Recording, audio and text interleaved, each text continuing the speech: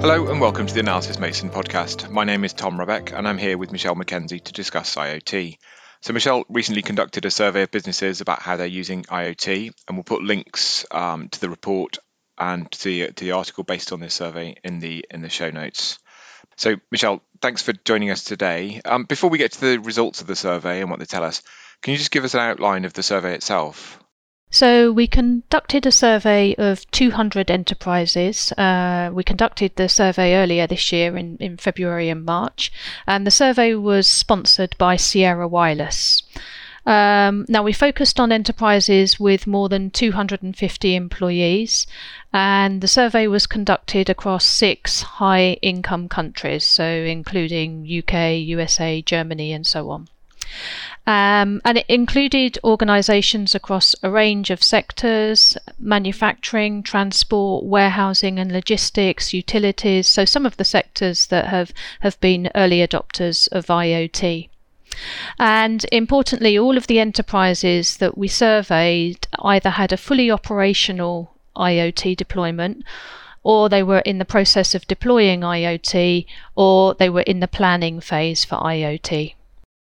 Yeah, and I think that's an important point to make. It wasn't just a random selection of companies, but it's ones who are either have IoT already or seriously considering it. So they've already done some of the planning for it. They've talked to suppliers and so on. So they've got some sense of the IoT landscape.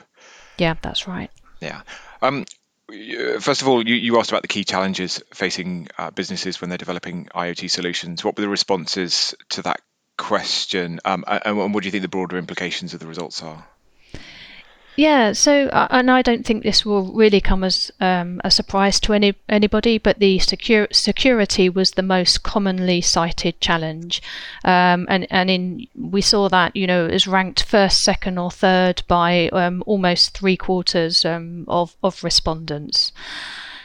And that was followed by the challenge of integrating hardware, software and connectivity. So that came in second. And again, we didn't really see that as surprising, because the lack of compatibility between hardware, software, connectivity has often resulted in delays to IoT projects and has incurred additional costs as well.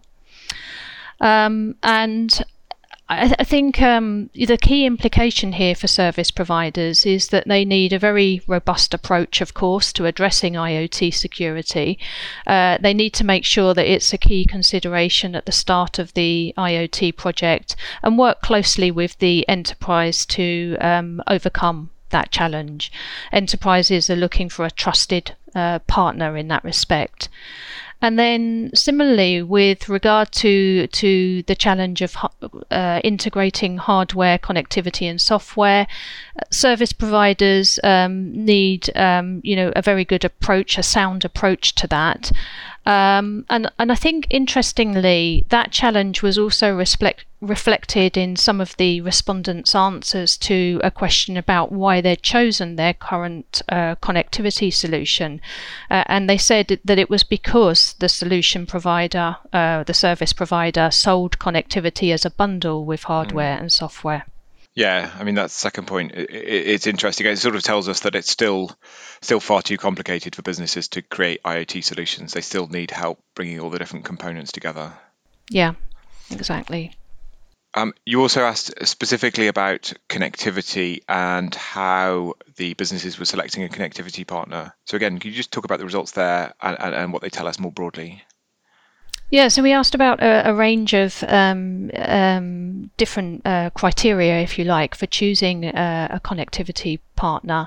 And over 50% of the respondents reported that the ability of the provider to help them navigate network options and future-proof their IoT investment was the most important.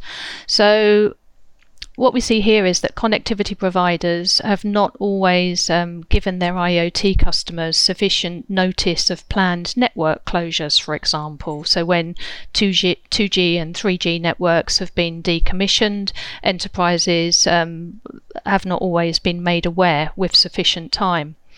And of course, this has a detrimental impact on the business case for IoT devices that that are often in the field for 5 years or more. And then enterprises also need support for if they're deploying more than one IoT application. Each application may have different connectivity requirements or attributes. So enterprises really do need support in navigating those different network options. And again, we saw in the survey that over a third of respondents deploy 2 types of connectivity or more. We also asked about some of the sort of technical considerations as well. So respondents cited that a service provider's ability to demonstrate robust security and privacy policies was also a very important factor. So as discussed previously, security is still the primary challenge for IoT adoption, so it's unsurprising that that was also ranked very important when choosing a connectivity provider. And I think one of the key things here is that inevitably pricing is important, but also factors such as ability to help enterprises navigate the network options, dedication to IoT, and ease of doing business with service providers. These were all factors that were ranked similarly to price. So I think that's an important finding. Enterprises need trusted advisors that they can work with to deliver some of these sort of complex IoT solutions. Yeah, I think the point about price is really interesting. When you ask the same sort of question to small businesses about who they want for a mobile provider, so not IoT, just standard smartphone connectivity, price is always the most important thing, and it comes out well ahead of all the other factors. Now, we don't see that with IoT. Price is obviously important, but it's quite a long way down.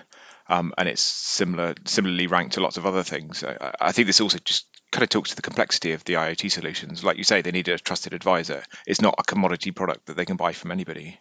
Exactly. And the solutions are going to be in place for, as I said, 5 years or more.